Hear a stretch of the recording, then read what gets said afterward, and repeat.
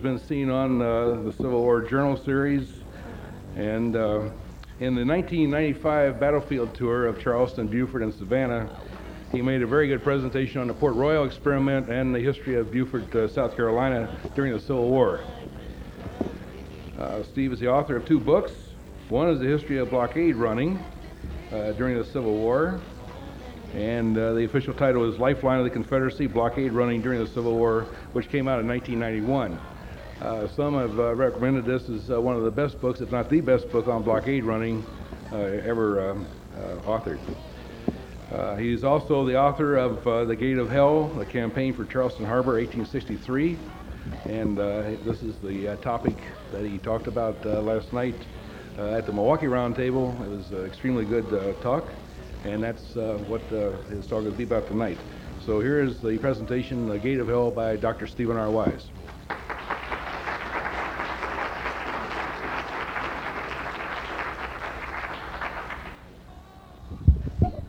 Okay, I think I have it. Everybody can hear me, I hope? Okay, I'm going to talk to you tonight about the Civil War campaign for Charleston, and it's a great pleasure to be here in Chicago. My father actually worked here in 1939, 1940. He worked at one of the hotels, and I wish I could remember which one. But this is the area I want to be talking about in my talk, and I just want to give you sort of a little brief overview, give you an idea of what it's about. The campaign for Charleston in 1863. It's going to be a very grueling, hard-fought campaign. It's gained some publicity of late because, if you, of course, remember the movie Glory, and the movie's final scene is this great charge of the 54th Massachusetts. But the battle is a lot more than this. It's one of the most intense campaigns fought during the Civil War.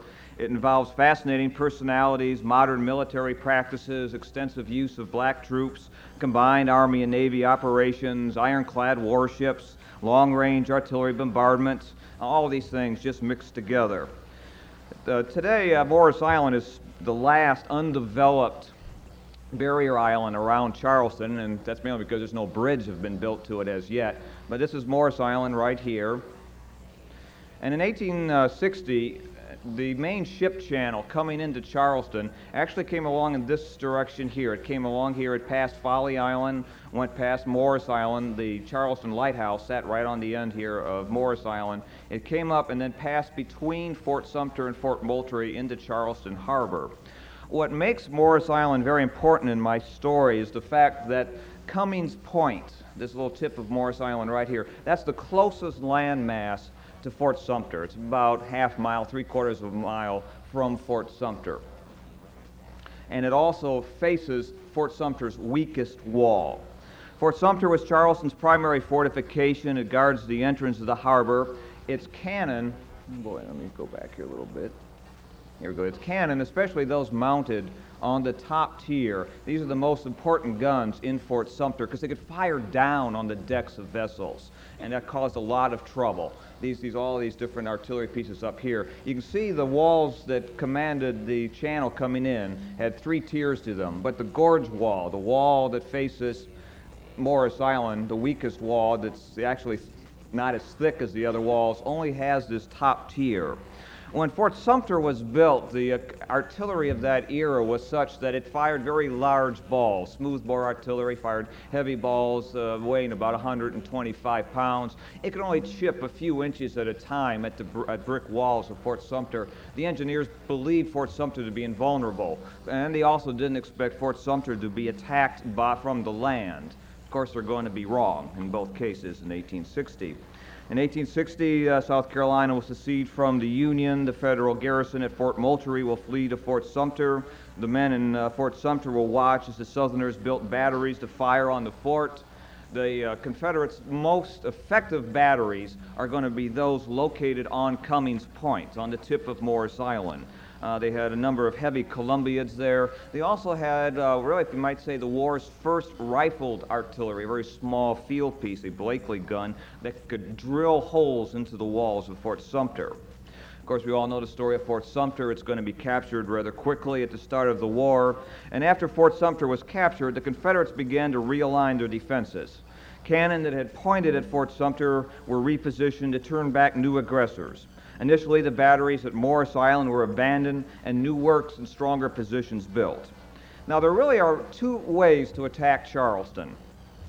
One was the way the British did it in the American Revolution. They came into the Stono River down here, and they sailed up the Stono River. They landed some men on James Island. These guys then would march over James Island, and they captured Fort Johnson. And you can see this effectively gets around all your harbor defenses. And the British continued on up. They landed men on the mainland. They crossed over and came at Charleston from the rear. So the Confederates are going to build fortifications down here on Coles Island to deny the Union use of the Stono River. The other way to get at Charleston is to come straight up the main ship channel and try to force your way between Fort Sumter and Fort Moultrie into the harbor. The Confederates are going to put their heaviest guns at Fort Sumter, again on the top tier of Fort Sumter. Fort Moultrie will be rebuilt and made into a very strong fortification.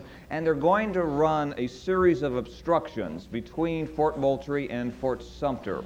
And at first, these will be ropes and some logs, and later, by late 1862, they begin placing explosive canisters, referred to as torpedoes, among these obstructions, so that if they strike an enemy vessel, they'll explode.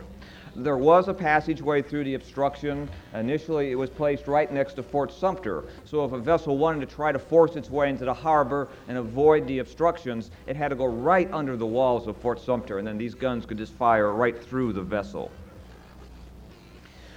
What's going to happen in 1862, in the summer of 1862, the Confederates are going to be running short of men. They're worried that certain fortifications can be cut off by the Union fleet, so they're going to abandon Coles Island and realign fortifications much farther up the Stono River. When this occurred, the Confederates are going to have to build new defenses, because once they abandon Coles Island, that leaves vulnerable. It means the Union troops could land on Folly and or Morris Island. So they begin building new defenses, and they're going to choose to build them on Morris Island. They're going to try to set up 5 different fortifications to guard Morris Island, keep enemy troops off and such. One will be around the lighthouse, at Lighthouse Inlet. They'll build a number of small detached batteries here. They're going to build Battery Wagner at the point where the island actually drops down, right in front of Battery Wagner. It drops down to only 25 yards in width. And then Battery Gregg, which is built primarily to fire down the ship channel. They also plan some works over here on Black Island that could sweep Lighthouse Inlet. And if you're familiar with the old floating battery that had fired on Fort Sumter, they were going to tow it and anchor it right here and turn it into a battery that could fire across Morris Island. Well, the floating battery's never going to really get put into position. The fortifications on Black Island will never really get started. The fortifications on Lighthouse Inlet will be started, but they'll be incomplete by the time of the attack. Wagner will be finished, and Gregg will be finished. I'm going to try to not have too much of this feedback here. By early 1863, the overall commander was General Pierre G.T. Beauregard, considered by many to be the South's best engineering officer. Working under Beauregard was Brigadier General Roswell Sabine Ripley, who commanded the Charleston District. Ripley had been born in Ohio, but when he graduated from West Point, he had served in the South and eventually married into Charleston's prominent Middleton family. Beauregard and Ripley's defenses were first tested in April of 1863 when a squadron of Federal ironclads, including a number of the turreted monitors, tried to force their way into Charleston Harbor. They're going to be turned back by 2 things. The obstructions are going to frighten the northern sailors, since it was known that they contained some explosive devices, and they feared these torpedoes, and also the heavy artillery on the top of Fort Sumter, which again could fire down on the decks of these monitors, and actually in some cases broke the plates, the iron plates of the monitors. After the attack, the Federals realized that any assault against Charleston would have to be a joint Army and Navy venture. To carry out the new plan, they needed a forward base, and it just so happened they had one, for while the Navy was battered by Fort Sumter, a brigade of soldiers had been landed on Folly Island. This is the barrier island next to Morris Island. Though the capture was bloodless, the soldiers did not think very highly of their new home. Covered by sand dunes laced with dense pine and palmetto growths, the island was described by a soldier of the 7th New Hampshire as one of the most dreary and worthless collections of sandhills to be found on the coast. Another wrote, "Folly Island is the name of the spot we inhabit, so called probably because, as someone expressed it, Some fool landed here a long time ago. He didn't stay long. The garrison spent its time building defenses along the southern half of the island. Other than this and some picket duty, the men had very little to do, causing a soldier to say the inactivity would drive a hermit to suicidal halter with sheer despair. But they had a fairly comfortable base. It was easy duty. Men sort of did what they do out there today. They drank, they swam, and they fished. There were a few problems. One officer, a Colonel Dandy of the 100th New York, would often get drunk and run through the picket lines. The men knew who it was. They didn't fire on him or anything, and then when Dandy would sober up, he would arrest his men for not firing on him. Some of the Federal soldiers went down to the far end of the island, the part of the island that was right across from the Confederate works. They would trade with the Confederates and sometimes actually swim back and forth across Lighthouse Inlet. Now, when the men on Morris and Folly Island avoided open combat, Northern leaders in Washington were making new plans to attack Charleston. Charleston was no ordinary objective. It was the Confederacy's third largest city. It was a thriving commercial seaport and was the South's main blockade running port. Until the summer of 1863, the South's all-important lifeline back to Europe flowed through Charleston. The city contained a government arsenal and numerous industrial plants that furnished finished goods to the South's military.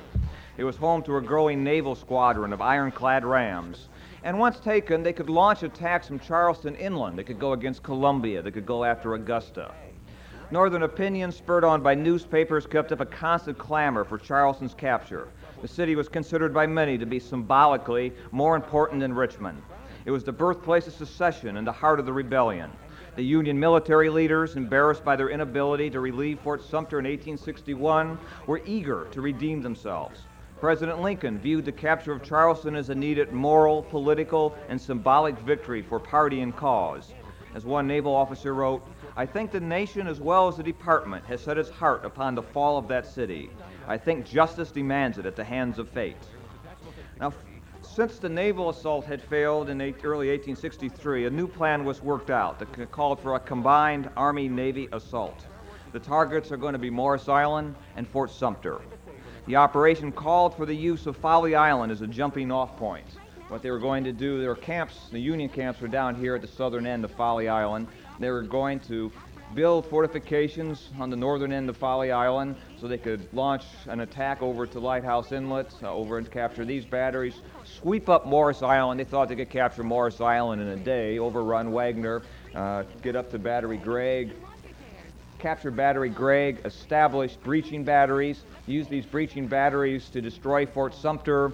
Once Fort Sumter was destroyed, they could occupy it, or they could at least remove the obstructions, and then the Navy, the ironclads, the monitors could come right into the harbor and capture the city. Seemed like a foolproof plan. And for the attack, they picked very special officers to come south. The Army commander was Brigadier General Quincy A. Gilmore, born in Lorain, Ohio. He was considered to be the best artillerist and engineer in the Union Army. Coming to Hilton Head in May of 1863, Gilmore is going to move his headquarters to Folly Island and begin preparing for the attack. He was soon joined by a new naval commander, Rear Admiral John Dahlgren. Like Gilmore, Dahlgren was considered to be the nation's top naval ordnance officer, being responsible for the Dahlgren gun. That's what he's leaning up against here in this photograph. He is called by one of his officers to resemble, or said to resemble, more of a preacher than a naval officer. He was a very diligent officer. He cared very much for his men. He was personally brave, but he was very careful about taking chances, especially with his ships, the monitors. Now, while Dahlgren readied his vessels, Gilmore took his men from their comfortable works at the southern end of Folly Island and began building mass batteries at the island's northern end, directly across from the Confederate works. Right in this area right here are these batteries he's building. In order to keep their presence hidden, the Union soldiers worked only at night in complete silence. They were not even allowed to curse the mosquitoes and sand fleas. By early June 1863, the emplacements were finished, and Gilmore prepared for the assault. Now, for the attack, he brought together 4 brigades of infantry and a formidable array of artillery. In all, he had some 11,000 infantrymen, 350 artillerymen, about 400 engineers, and 50 pieces of artillery. His army also is going to contain something, at least up to this point, unique to Civil War armies, African-American regiments. In all, there were 3 black regiments among the Union forces, including the war's first black regiment, the 1st South Carolina. Elements of this regiment had been recruited from slaves at Port Royal as early as April 1862, and on January 1st, 1863, the regiment under Colonel Thomas W. Higginson was mustered into service and was immediately set into action along the southeast coast. Another regiment was the 2nd South Carolina under Colonel James Montgomery, a one-time Kansas partisan who had served in Kansas with John Brown. Montgomery's regiment had come from slaves freed by the raids of the 1st South Carolina. Assisting and working with Montgomery in securing recruits was Harriet Tubman, who had worked in a bakery and operated a spy ring in Beaufort, South Carolina. The 3rd African American Regiment was the 54th Massachusetts, a unit formed outside of Boston, primarily of Northern blacks. Its commander was the 25-year-old Robert Gould Shaw. An experienced soldier, Shaw was leading a regiment that had been specifically raised by Northern politicians, abolitionists, and black leaders to prove that black men could and would fight. Opposing the Union troops were about 7,000 Confederates scattered around the Charleston area, all from South Carolina. Another 4,000 to 6,000 men were ready to be shipped to Charleston by train from Georgia, North Carolina, and other points in South Carolina. The Confederates knew that the Northerners were planning an assault, but they were not quite sure where it was going to come. They suspected Morris Island, but James Island was always considered to be the key to taking Charleston, so they kept most of their men on James Island. And Gilmore tried to keep the Southerners guessing. He's going to plan a couple of diversions. He's going to send Higginson's regiment, the 1st South Carolina, into the Edisto River. They're going to try to break the railroad up at Jacksonboro. Alfred Terry is going to take his division and land it on James Island, try to freeze the Confederates in that area, while General Strong is going to lead the attack from Folly Island over to Morris Island. The one diversion, Higginson's diversion, is not going to work very well. The men are going to be stopped by obstructions in the river. It's going to fizzle out. But Terry will get his men ashore on James Island. There'll be a little sharp battle on James Island on July 16th. But all they were trying to do is hold the Confederates in position. And once this seemed to be accomplished, Terry's men will be withdrawn and join up with Strong's forces that are already on Morris Island. The main attack is directed against Morris Island. And shortly after midnight on the morning of July 10th, some 2,500 men under Brigadier General George Strong were placed in boats in the Folly River and rowed to Lighthouse Inlet, where they awaited the bombardment. At dawn, the Union batteries were unmasked and opened fire. A short time later, Dahlgren led a squadron of monitors into action, adding their massive shells to the bombardment. Immediately, the Confederate artillerymen and infantrymen will go into their works. The artillerymen will get into these detached batteries here. The infantrymen will go down and take up position in these trench lines right here, what was called Oyster Point.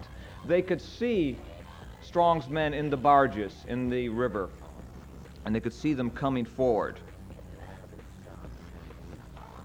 Began lobbing shells toward the advancing northern boats. And the guys in the boats were a little anxious about this. As one soldier remarked, he did not mind being killed or drowned. It was the possibility of both that bothered him. As he was wedged in so tight, he could neither pray, fight, nor swear.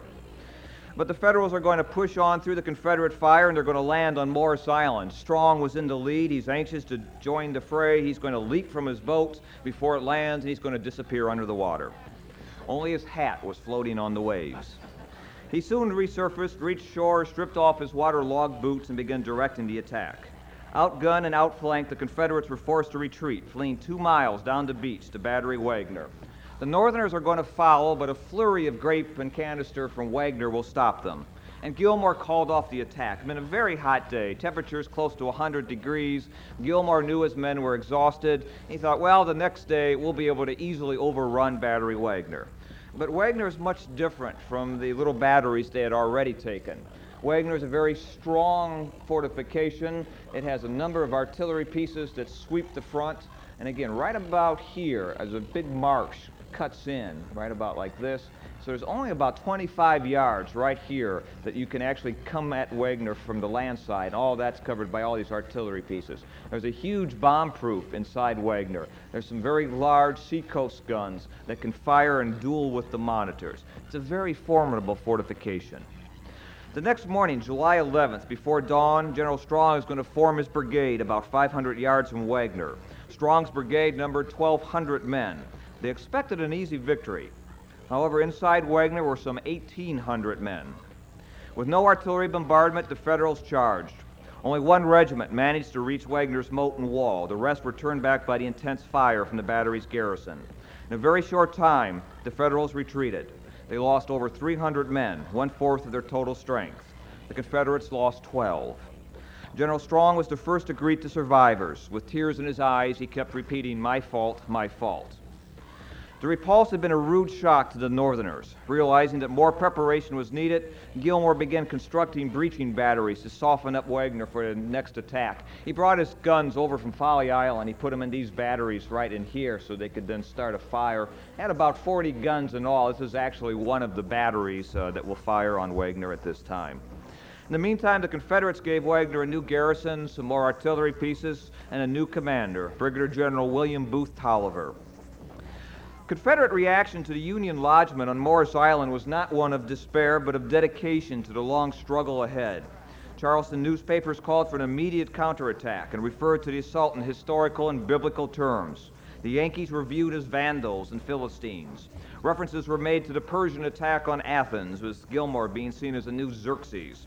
The Daily Courier declared that should Charleston fall, life will no longer be worth living. President Davis viewed the landing as a serious act. He realized the South could ill afford to lose Charleston. Besides its value as a port, the South had to retain the city as a symbolic symbol and as a rallying point. The Confederacy had already lost Vicksburg, and reports from Gettysburg confirmed another devastating loss. If Charleston fell, the South would have a third major defeat, which would greatly affect the nation's ability and will to fight. For the well-being of the South, Charleston had to be held. On the morning of July 18th, Gilmore's bombardment will begin.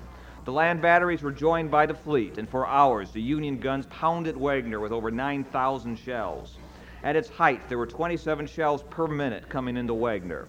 But the majority of Wagner's garrison was safely tucked away inside the battery's bomb-proofs, and the battery's guns were covered with sandbags. The work will be badly misshapen, but in reality there's going to be very little damage.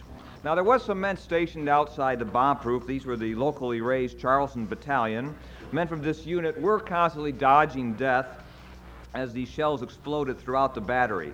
To give a steadying influence, Major David Ramsey of the battalion sat in a chair behind Wagner's parapet, calmly reading a newspaper while all these shells were exploding around him.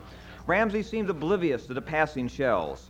When necessary, he would get up to help carry wounded into the bomb-proof, but always he returned to his seat and his reading. Still, Gilmore and the majority of his troops thought that Wagner was being ripped apart. As one Northerner described the scene as being one of the grandest and most fearful storms ever rained upon a battery on this continent. The air was filled with a bursting storm of iron, whose solid masses and fragments buried themselves in nearly every foot of the devoted fort. Toward evening, Gilmore will draw up a division of 9,000 men for the attack. He was very confident only about 1/3 of this force would be necessary. One Federal commander thought there were only 300 men inside Wagner and felt the attack would be quick and easy. In reality, less than 30 men had been injured, leaving over 1,600 to resist a Union attack.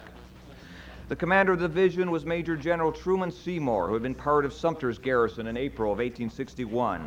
The lead brigade was again led by the aggressive Brigadier General George Strong. Commander of the regiment that was to spearhead the attack was Colonel Robert Gould Shaw. At the start of the campaign, Shaw had become friends with Strong, and he requested that should the opportunity arise, that his regiment be given the chance to prove itself. And now his request was being honored. The 54th would lead the attack into Wagner. Though he wanted the assignment, Shaw had had a premonition that he was not going to live out this battle. Gilmore and many of his officers believed, though, that the fort was reduced and helpless, and its garrison spirit broken. Gilmore expected an easy victory.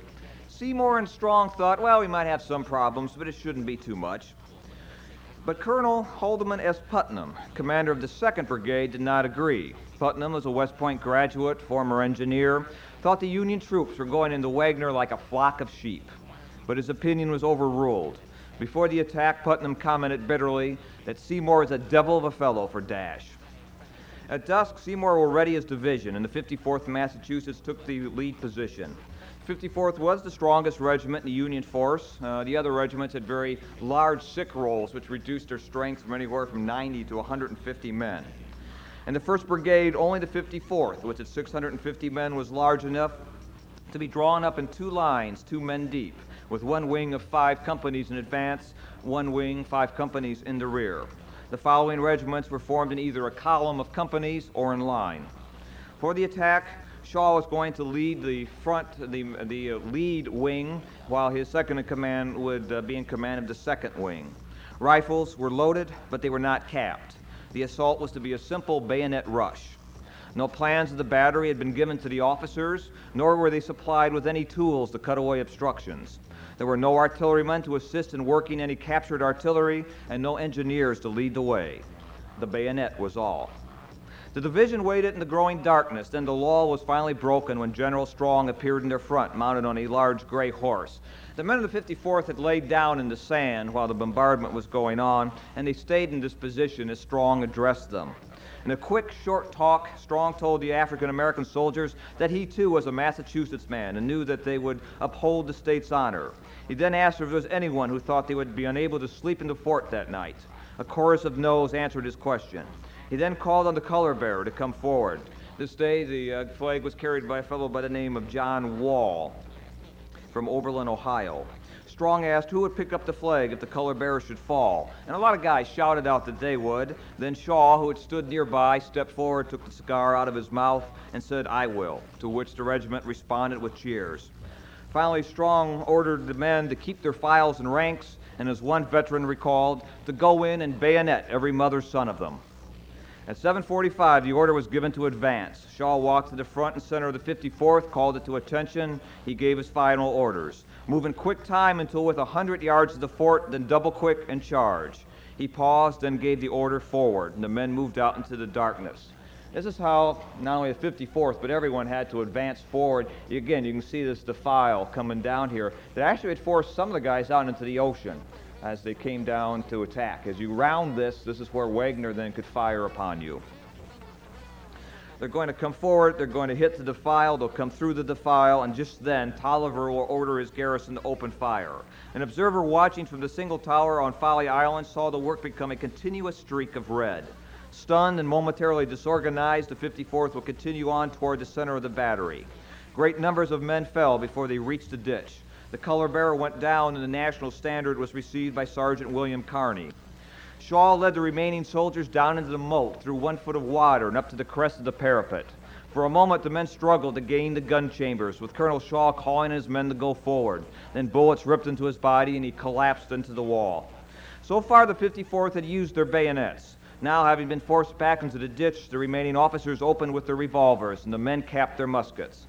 The soldiers clung to the exterior slope, attempting to find vantage points to fire on the Confederates. Some of the Confederates, seemingly outraged by the presence of the blacks, jumped onto the rampart to come to grips with the enemy. By now, Sergeant Kearney reached Wagner and joined with the regiment survivors as they tried to scale the wall, but soon they were forced back onto the embankment, where Kearney planted the colors and, though wounded, kept up the fight. The 54th clung to the parapet, awaiting help, but seemingly none came, and eventually orders were passed by the remaining officers for a retreat. And though the men broke and ran from Wagner's walls, the regiment survivors reformed and remained on the field. They will be the only regiment to actually reform this night. Among the last to reach the position is going to be Sergeant Kearney. Though wounded 4 times, he still retained the flag. For his actions, he became the first African American to win the Medal of Honor. The 54th had not hit Wagner alone. They just didn't notice in the darkness and all the things that are going on that the following regiments actually came into the seaward salient. The 54th came up, hit the center of the fort. The next 2 regiments came into the seaward salient. And here, a regiment of North Carolinians had not taken their position. They had actually been shell-shocked by the bombardment and refused to come out of the bomb-proof. Union soldiers from the 6th Connecticut and 48th New York charged into Wagner. They actually got into the salient, but after a fierce struggle, they were forced back. Behind them came 3 more regiments, led in person by General Strong against Wagner's center, where the 54th had hit. But like the black soldiers before them, the rest of the brigade was forced back after Strong was mortally wounded. Then a pause in the battle occurred before the 2nd Brigade came forward. And no one really knows why the 2nd Brigade hesitated. Seymour, as soon as he saw guys from the 1st Brigade get inside the fort, had ordered Putnam forward. But Putnam hesitated, and Seymour had to repeat the order. We seem to think that Putnam had been listening to Gilmore and thought when Gilmore said, well, only really 1 brigade or 1/3 of our force is going to be needed, Putnam took this as an order and held his men back until Seymour's 2nd command got to him. Then he's going to lead his men toward the seaward salient. When it did advance, they're going to drive into the Wagner seaward salient where the Federals overran this area in a massive charge. Immediately, Tolliver moved to seal off the breakthrough. The shell-shocked North Carolina regiment emerged from the bomb-proof and was used in a counterattack. The fighting was confused on both sides. The Southerners fired into their own men, killing Captain Ramsey, the man who had survived the bombardment while reading the newspaper. The Federals, though, could not take advantage of their situation. Packed in tight, officers could not keep their men organized. Putnam tried to lead an attack into Wagner, but was killed while urging his men forward. Finally, the men in the salient, realizing that they were in danger of being trapped, retreated. Those who remained were cut off when Confederate reinforcements arrived on the field. In the end, the Northerners will wreck 2 brigades on Wagner before Seymour went down with a severe wound. Gilmore wisely called off the attack before it became his army's death site. To give you an idea of how destructive the battle was, of the 5,000 Federals who went into action, over 1,500 were lost. The 54th is going to lose 40% of its men, 272 out of the 650 that went in the battle. The 6th Connecticut suffered 25% casualties. The 48th New York lost 50% of its men and returned with only 2 of its 16 officers. The 7th New Hampshire lost 18 officers, the most of any regiment in the war for a single battle. The Union Division commander was wounded, both brigade commanders were killed, and every regimental commander except 1 was killed or wounded.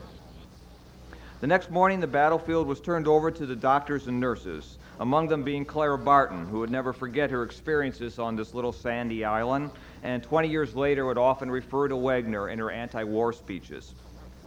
Now, after the battle, both sides agreed to a truce for the care of the wounded and to bury the dead. Confederate officers who had been killed in Wagner will be taken back. They'll be buried in Charleston or sent back to their families. Confederate enlisted men who were killed at Wagner, they were buried in a mass grave behind Wagner. The majority of the Federals were buried in mass graves in front of Wagner. This included Shaw and Putnam. Colonel Shaw was purposely buried with about 20 of his soldiers, and though Putnam's body was eventually returned, Shaw's was never asked for nor returned. A few days later, an official prisoner exchange took place on ships off Morris Island. At this time, Northern officers tried to learn the fates of captured black soldiers, but the Confederates refused to discuss the matter. And it was a sensitive issue, as when the North began outfitting its black units, the South responded with something known as General Order No. 60, which stated that any former slaves captured would be returned to servitude, and any freedmen or whites taken would be turned over to the state where captured for trial for inciting a slave revolt. And this was usually the death penalty. Until Battery Wagner, this act was untested. Now the South had men to prosecute, and the North watched carefully in case retaliation against Confederate soldiers became necessary. Lincoln decreed that for every African-American soldier sentenced to slavery, a Confederate soldier would be put at hard labor, and for every Northern soldier executed, a Southern soldier would also be shot. Indeed, Gilmore had retained certain Confederates, including the son of the mayor of Charleston, just in case such retaliation would be needed. Now, placed in the Charleston jail will be 73 black prisoners from the 54th Massachusetts. At first, General Beauregard wanted to avoid the issue, but soon the governor of South Carolina, a fire-eater by the name of Millage Bottom, demanded that the prisoners be turned over to the state. And Beauregard, under orders from the Confederate Secretary of War, James Seddon, turned jurisdiction of the prisoners to the state officials. The black soldiers had already thought that their fate had been decided because they're going to build a gallows in the courtyard of the jail. 4 of the prisoners were found to be former slaves, and they were placed on trial before the Charleston Police Court. They were defended by Nelson Mitchell, a prominent Charleston attorney, while the prosecutor was Isaac Hayne, the state attorney general. The trial opened on September 8, 1863. Mitchell argued that though the men had been born slaves, they were now legitimate soldiers of the United States, protected by the rules of war. As such, state laws did not apply to the prisoners. After a 3-day trial, the court agreed with Mitchell and ruled that it had no jurisdiction. The men were recommitted to the jail and returned to the Confederate authorities. Though problems over prisoner exchange will remain, the results of the legal proceedings ended the question that Secretary of War Seddon had said was fraught with present difficulty and danger. There were no executions, nor were there any placement of men at hard labor, and the South, though grudgingly, accepted the North's use of black troops. While the fate of the black prisoners were being decided in Charleston, the Federals on Morris Island prepared to carry on. After the second repulse at Wagner, Gilmore decided to open siege operations against the Confederate battery. In a short time, the Northerners established parallels and began digging these zigzag trenches. Working mostly at night, fatigue parties made up of both black and white soldiers constructed a trench line through the shifting sand. As they neared Wagner, they began using something known as a sap roller. This is this thing here. About 1 ton. It's a woven basket of saplings, about 1 ton, and you fill it with sand, you push it in front of you, you begin throwing up sand to make this trench. These photographs and some of the other ones I'll be showing you are actually Morris Island, but they're taken after the siege, because nobody would be exposing themselves like this during the siege. It's a very slow, grueling, and dangerous process. By this method, it's going to take the Federals nearly 2 months to reach Battery Wagner. Now, while the siege lines were started, Gilmore denied access to Cummings Point, where he wanted to put his breaching batteries, by the tenacious defenders inside Wagner, decided to alter his plan, and he began building breaching batteries in the middle of Morris Island to reduce Fort Sumter. Though he hadn't taken the entire island, Gilmore believed that his cannon were powerful enough to destroy Sumter from a distance of over 2 miles. Siege batteries were built, and they were given some of the heaviest ordnance used in the Civil War. Seacoast artillery, some weighing over 25,000 pounds, were placed in the batteries by dragging the giant guns in huge sling carts across the sandy island. It would take an entire regiment to pull one of these guns down the beach. War on Morris Island is becoming mechanized as the shovel and pick were replacing the musket. To support the Union batteries and siege work, a massive ordnance and supply installation was established on Morris Island near Lighthouse Inlet, which included foundries, lumber mills, a steam-powered crane, and even plants to convert salt water to fresh water.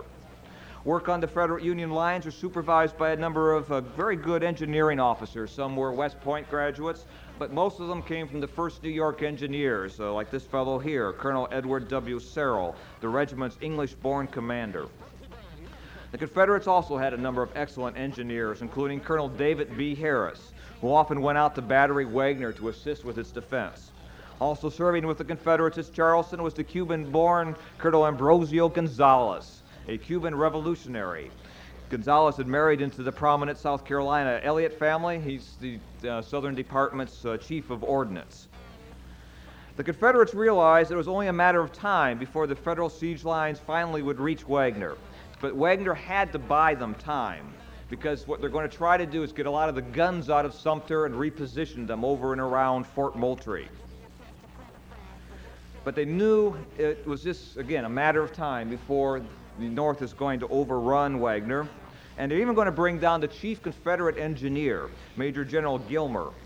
Gilmer is going to correctly sum up the situation when he commented, "As long as the contest is one of work and shooting at long range, no people can beat the infernal Yankees."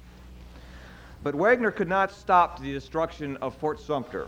By mid-August, the Union breaching batteries were finished.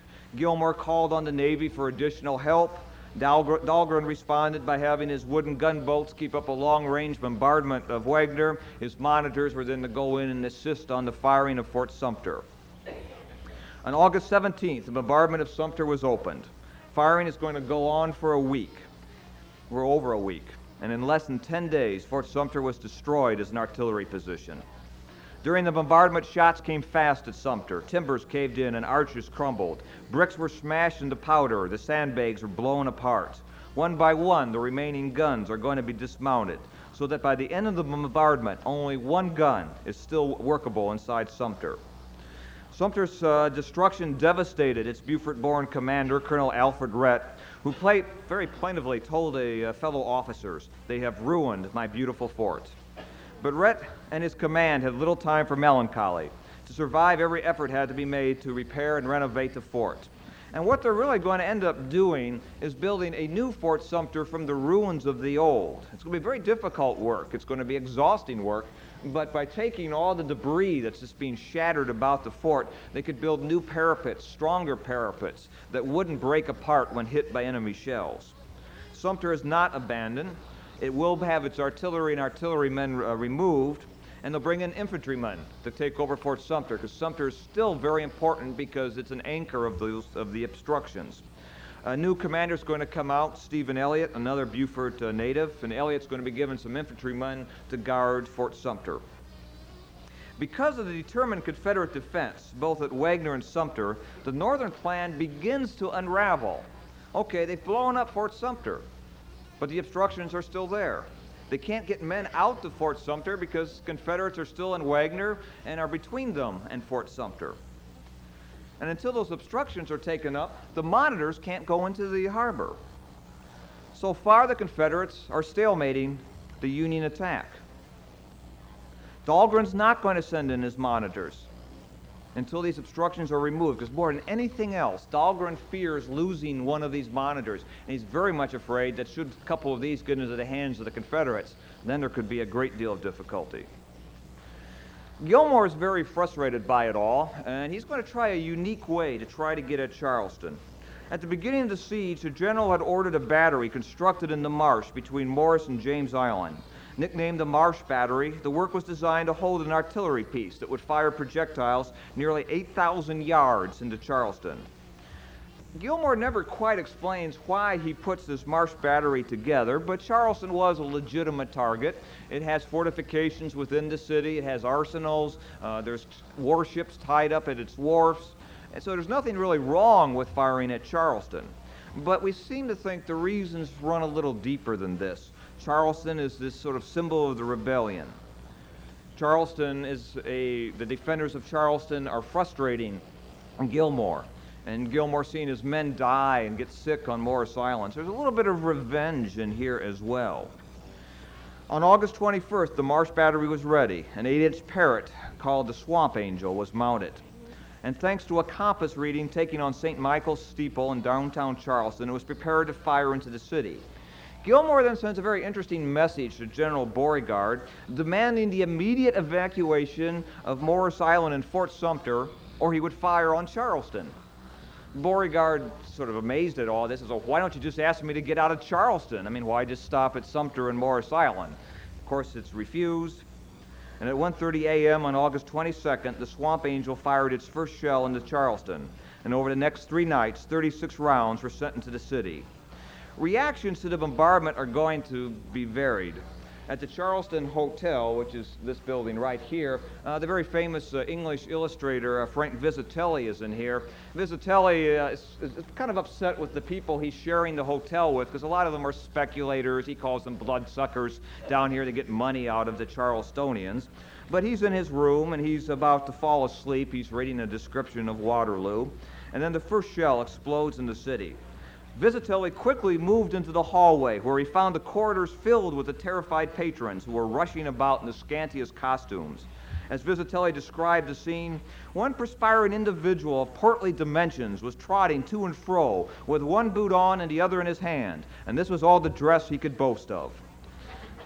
When another shell exploded, Visitelli gleefully commented that the entire crowd went down on their faces, every man of them in tobacco juice, cigar ends, and clattering among the spittoons. Visitelli said if a shell would have hit the hotel, nobody of any importance would have been lost. It probably would have helped the Confederacy to get rid of these guys. Visitelli is going to go down the street to a bar, and he's going to meet up with some Austrian and Prussian officers that are going to sit around and get drunk and make bets as to where the next shell is going to fall. The Austrian sees that Visitelli's pretty drunk, so he sort of bets Visitelli. He says, "Well, I'll bet you $1 the next one doesn't hit us." Visitelli takes him up on the bets. And, the Austrian won his $1. Now, a little farther down the street at the Battery, there's another guy who's there when these shells are coming in. This is Williams Middleton, an avowed Yankee hater. Middleton in the house is, this is actually the picture. Let's go back here a couple. This is actually, up that great description of what's going on in the Charleston Hotel, this is what Visitelli draws of the firing in there. No one was hurt by any of these shells coming in. But down at the Battery, Williams Middleton, again, this avowed Yankee hater, and this is his home. It's still there in Charleston today. He used to go out on the porches and watch what was going on Morris Island, and the shells are starting to come in, and he's dropping off to sleep when his neighbor comes over to tell him that what was going on. And it wakes Middleton up, and Middleton goes downstairs, and as he wrote his wife, our neighbor came over to tell me that the Yanks were shelling the city. And Middleton goes on to describe the scene to his wife. As if I didn't know it. Can you conceive of anything more absurd? I told him that I felt much obliged to him for taking so much trouble, but I thought that all we could do was let them shell and be damned.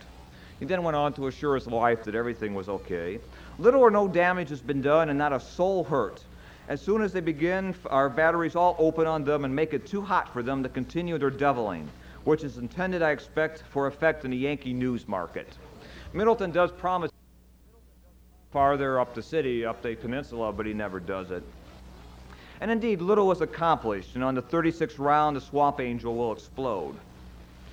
The firing, again, had no great military effect. This is the gun right here. You can see where it's throwing up on the parapet. It had no great effect on the campaign whatsoever, but it did show how really upset and frustrated the Northerners were about this. And Gilmore is getting more and more upset. He's starting to continually rotate at the island's garrison.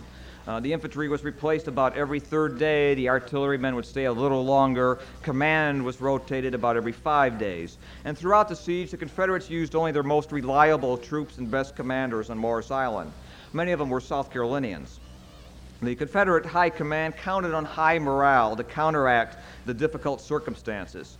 And typical of the Confederate spirit at Wagner was Colonel Lawrence Kitt's reply after he got a telegram from Beauregard saying, are things okay, can you hold on? And Kitt replied back to Beauregard that, send some more limes, rum, and sugar, a little water, we'll hold for another day.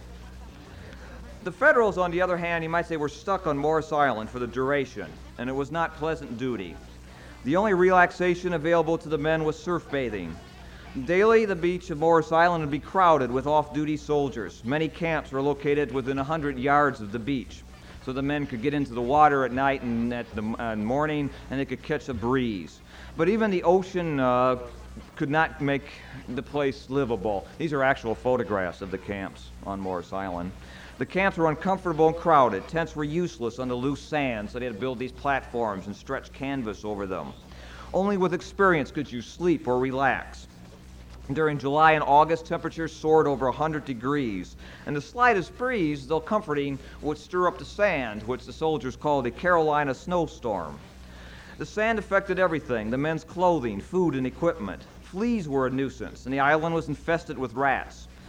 On occasion, large crabs would crawl inside the men's blankets, awakening them rudely. And one day, much to everyone's misery, a plague of locusts actually struck Morris Island. As a soldier of the 85th Pennsylvania wrote, I think this is the meanest place that I was ever in. Army hospitals tended to the soldiers as well as the Sanitary Commission. Another relief organization that helped out was headed up by Clara Barton.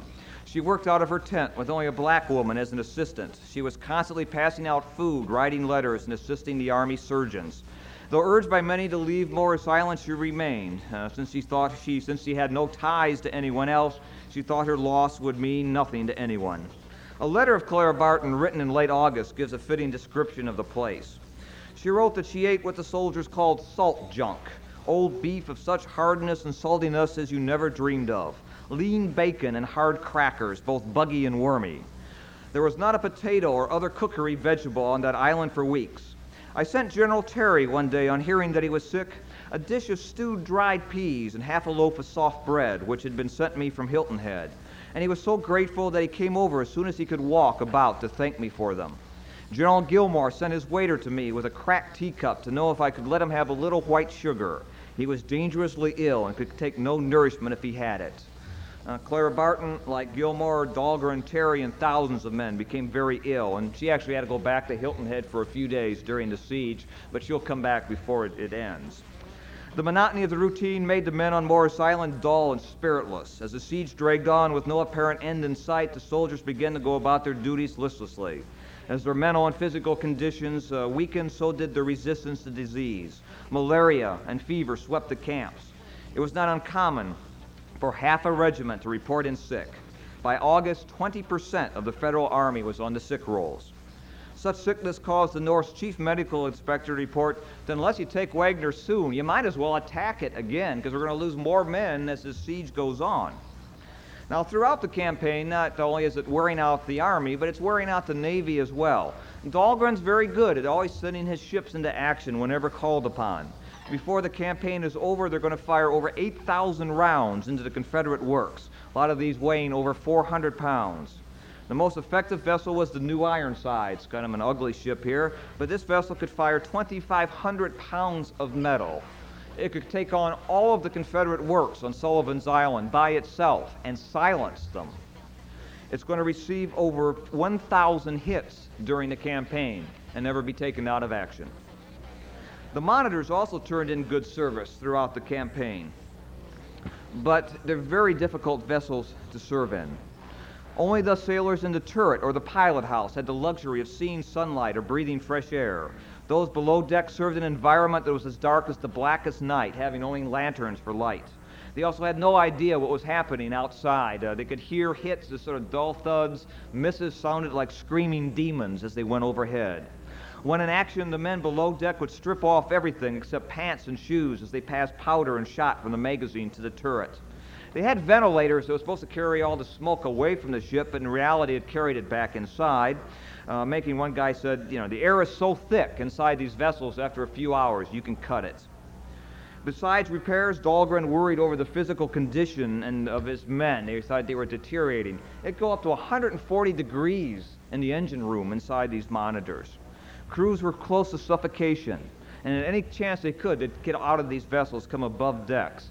One engineer came out and he wasn't in his full proper uniform, and the officer of the deck reprimanded him for it. And speaking for all the guys down inside that iron hall, the engineer replied, "They did not wear uniforms in hell." The sailors also suffered a lot of other problems. They began developing scurvy, and Dahlgren's getting quite worried. He's got to ask for more men, for sailors to be sent to him. And he does begin recruiting a lot of the contrabands from the Port Royal area. Now, the United States Navy had been integrated since the 1790s, and there were free men serving on board the vessels, but they also began, again, picking up these different contrabands to serve on board the ships. It was not uncommon for some of the vessels to have 3/4 of their crew to be made up of black sailors off Charleston. Dahlgren's worried, though. His men are wearing out. His vessels are wearing out. He doesn't know if he can actually launch his final attack into Charleston. And the strain is getting very evident. But still, these monitors are good, effective vessels. They can take these 400-pound cannonballs and skip them across the water. Actually, they can go straight up in the air and then land down inside the Confederate batteries.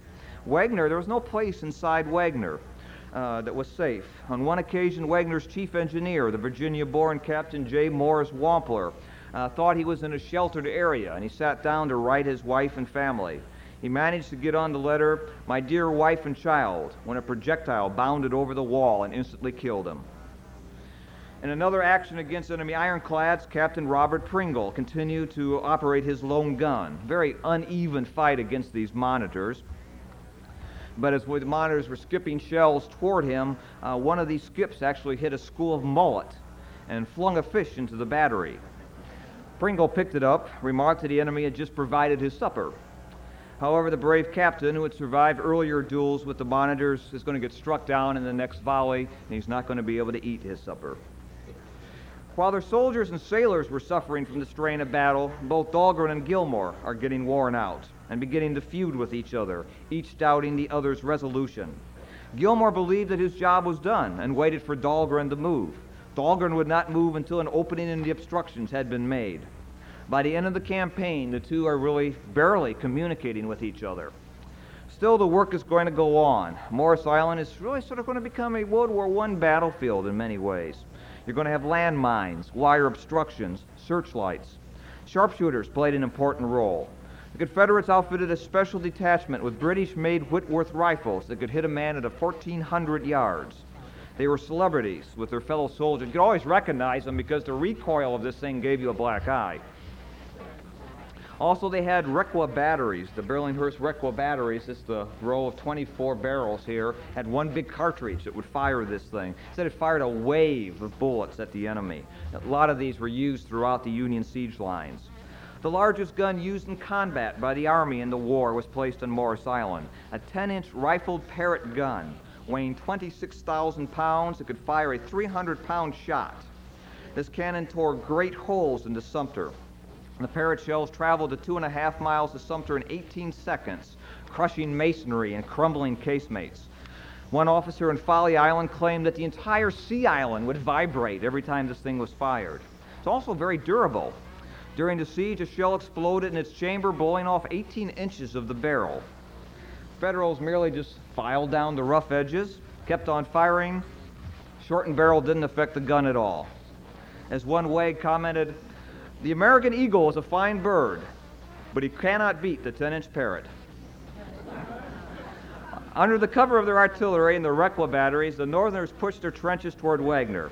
As they neared the battery, they began to run into a number of landmines termed torpedoes. And this is one right here that they dug up. Just a big wooden canister filled with powder, had a firing detonation with a board over top of it, so if you stepped on the board or pushed down on the board, it would set off the powder inside the canister.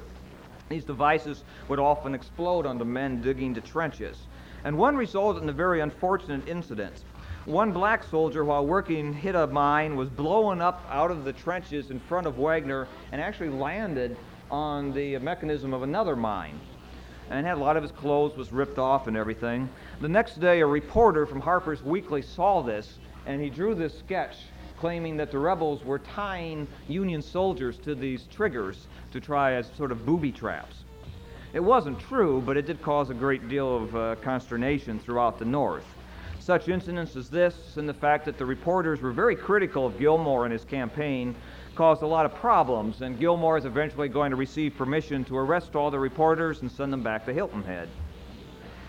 By early September, though, the Union siege lines had nearly reached Wagner's moat, and Gilmore planned his final assault. It's going to be a 30-hour bombardment, and he's going to then set up a new attack against Wagner. Very detailed attack. It's not going to be like the July 18th guys. They're going to have plans of the fort. There's going to be engineers and artillerymen involved. But you can see how this trench line just weaved its way up along this sand, and they were already up to the defile now, cutting their way through that. On September 5th, the bombardment opened, and it was so subdued Battery Wagner's garrison that the Federal sappers were able to push their trenches another 150 yards with no interference. Because of the excellent work of his artillerymen and fatigue parties, Gilmore continued the bombardment so the men could continue to dig this trench forward. The sappers worked on, and as they neared Wagner's moat, it got kind of nasty as they got down to this area right here, because they began digging through those mass graves of their comrades. But by now, the only dangers of the men in the trenches were the short-falling or misdirected Union shells, and to protect themselves, they kept a large American flag flying at the head of the sap as they pushed forward. The bombardment was causing havoc in Wagner. The Confederates tried to fight back, but the fire was just too heavy for them to expose themselves.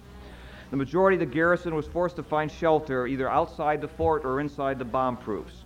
And in the bomb-proofs, they'd be bringing in the wounded because the hospital was in the bomb-proof as well, and these guys would have to sit there and watch their comrades having their arms and legs cut off.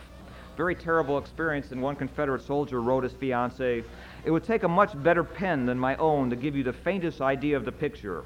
Imagine anything that is truly terrible, and you will perhaps approach the idea." In the midst of the artillery fire, Colonel Harris is going to come out from Charleston to look at Wagner, and after his inspection, he'll report to Beauregard that Wagner could no longer be held.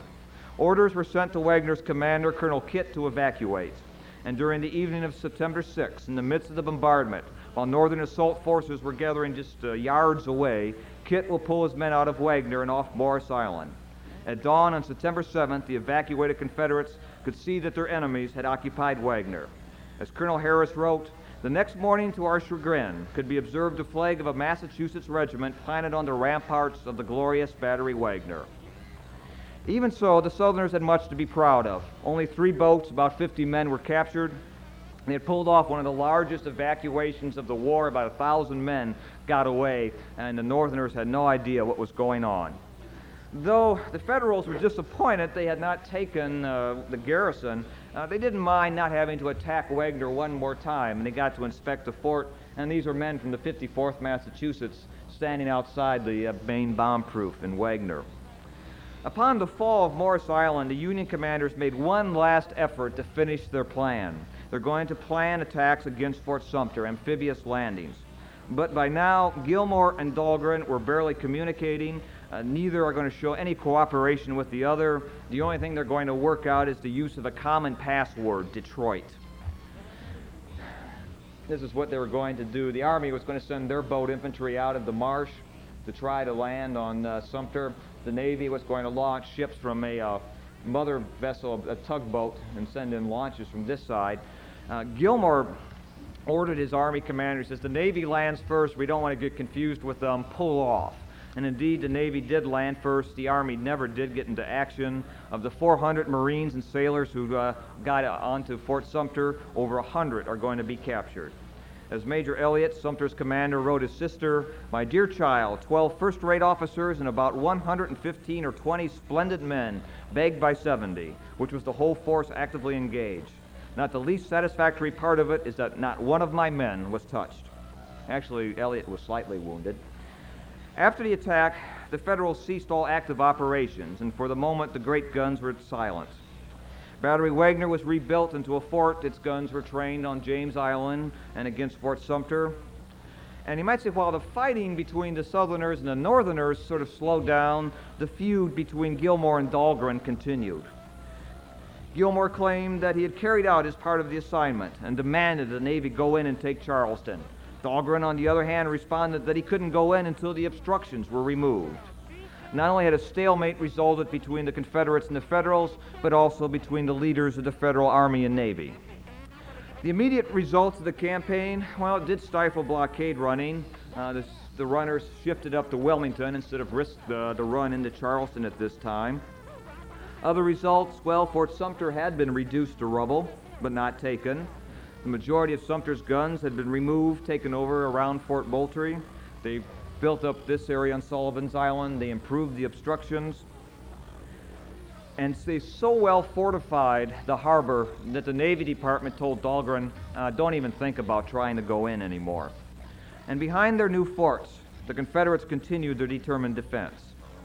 One legacy that both sides shared were the names of their new forts and batteries. They're going to name their forts and works after fallen comrades. The Federals will rename Battery Wagner Fort Strong. Other works will be named for General Putnam and Colonel Shaw. The South named their batteries for Chevis, Ramsey, Simpkins, Gary, Tatum, Marion, Wampler, Pringle, Bee, and others. These memorials are going to get close to home because a lot of them are South Carolinians, and some of them are Charlestonians, like Lieutenant B here. For the rest of the war, there's never going to again be a major attack against Charleston. Yeah, there'll be some sharp engagements on James and John's Island in 1864 and 65, but Charleston will never really be threatened. The North did continue its bombardment. They will put some new guns into the Swamp Angel Battery, but life for the soldiers on Morris Island improved as the majority of the men were sent away and cool weather brought needed relief. They even brought in some bands for entertainment. For the rest of the war, Morris Island was used as a post from which bombardments and raids were launched, but no great operations undertaken. In February 1865, while General William Tecumseh Sherman's army marched well inland of the city, cutting off its communications, the Confederates will evacuate Charleston. And it will be the men from Morris Island who will lead the rush to the harbor forts and city. They're going to be the first to Sumter and will raise the American flag over Sumter. And you might say they finally completed that mission they started back in the summer of 1863. After the war, Morris Island was abandoned by the military. They will rebuild the lighthouse in 1876. But the main ship channel will be moved shortly after this. It'll be run so it comes straight into the harbor by the use of man-made ripraps. Interestingly enough, General Gilmore was the guy in charge of these ripraps. And when this occurred, Morris Island began to erode. You can still visit Morris Island today. There are a few dangers in visiting Morris Island, but not quite the same as what the soldiers had. However, the site of Battery Wagner, the siege lines, are no more. This is the shoreline in 1863, the dotted line. This is the shoreline today. This is where Wagner would be located. All your sieges and batteries are all through there. And even the lighthouse, which once was on high ground, now stands alone in the ocean. So we best remember Morris Island, the campaign, the battles fought out there, by the writings and reminiscences of the participants. And I think I can sum up the siege by the comments of two. One was a Confederate cavalryman who remarked, "I have heard the preachers talk about hell, a great big hole full of fire and brimstone, where a bad fellow was dropped in. And I will allow it used to worry me at times. But gentlemen, hell can't be any worse than Battery Wagner. I have got out of that, and the other place ain't going to worry me anymore." Clara Barton put it a little differently. She wrote, "We have captured one fort, Gregg, and one charnel house, Wagner, and we have built one cemetery, Morris Island. The 1,000 little sand hills in the pale moonlight are 1,000 headstones, and the restless ocean waves that roll and break up on the whitened beach sing an eternal requiem to the toil-worn, gallant dead who sleep beside." Thank you.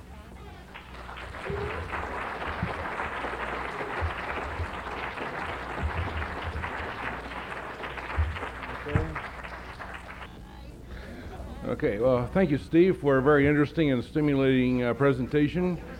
And I'm sure all of us appreciated your efforts tonight.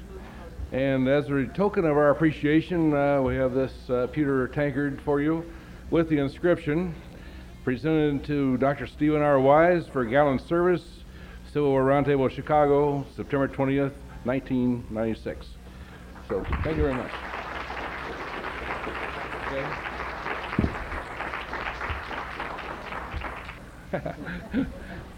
And now Steve is willing to entertain some questions. Does anybody have any questions for Steve? Yes. That was owned by Williams Middleton. That was his plantation. Another question, the famous writer for the New York Times, Drew Middleton, was he related to that family? Not that I know of. He was a military writer about World War II. Right. I don't know that. Middleton's actually hung on to the plantation, though it was burned toward the end of the war. It's a very beautiful garden now. Any other questions? Yes, way in the back. After Fort Sumter was reduced in Kansas, there was still a gas movement in the blockade when it was taken through. Right. Did the Union forces know that, and why did they move there when they did Mobile Bay, run right through? The gap was moved next to Fort Moultrie. What they did was they anchored it at Sumter and shifted the gap over to Fort Moultrie. And I guess the best way to answer that is Dahlgren was no Farragut. And a few months, about 6 months, a few months after the attack, Gideon Wells actually wrote Dahlgren and said, "It's not worth us losing monitors to try to capture Charleston." So that gave Dahlgren the out that he was kind of hoping for, because he was considering going in. He really didn't want to, but Wells kind of bailed him out. But if somebody like Farragut was there, yeah, you could have gone in right under the guns and gone right into the harbor. It would have been an interesting fight. I think they probably would have made it and would have done it.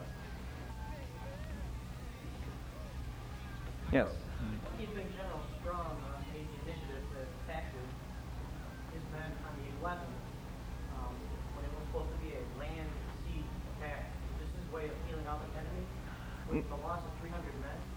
No, they actually, Gilmore just basically detached Strong, and I don't know why he kept picking on Strong's brigade, because it was always kind of worn out from the day before. But no, Gilmore believed there was only a handful of guys inside Wagner. We'll just overrun it real quick in the morning, move on, and take the rest of the island. Strong really didn't have anything to do with the decision other than he was given the task of leading the assault.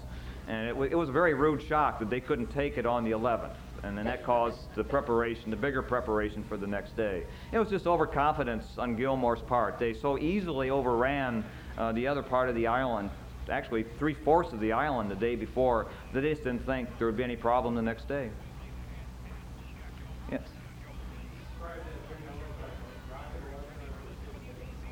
It was a, oh, the Requa battery. Yeah, it was basically 24 58 caliber barrels laid on just on a carriage, and they had a big cartridge, just a fixed cartridge with 24 projectiles on it. They put it in, close a big latch on it, and they just fired it all off at once. And they would put another one and fire. It was very effective. I'm surprised it wasn't used in other battlefields, but they had them all over Morris Island and used them quite well. They even would roll them up forward to help support attacks and things. It was really, that was used more than the Gatling gun was during the Civil War. Yes. Kearney was awarded his medal, I believe, in the 1870s. Yes. Right.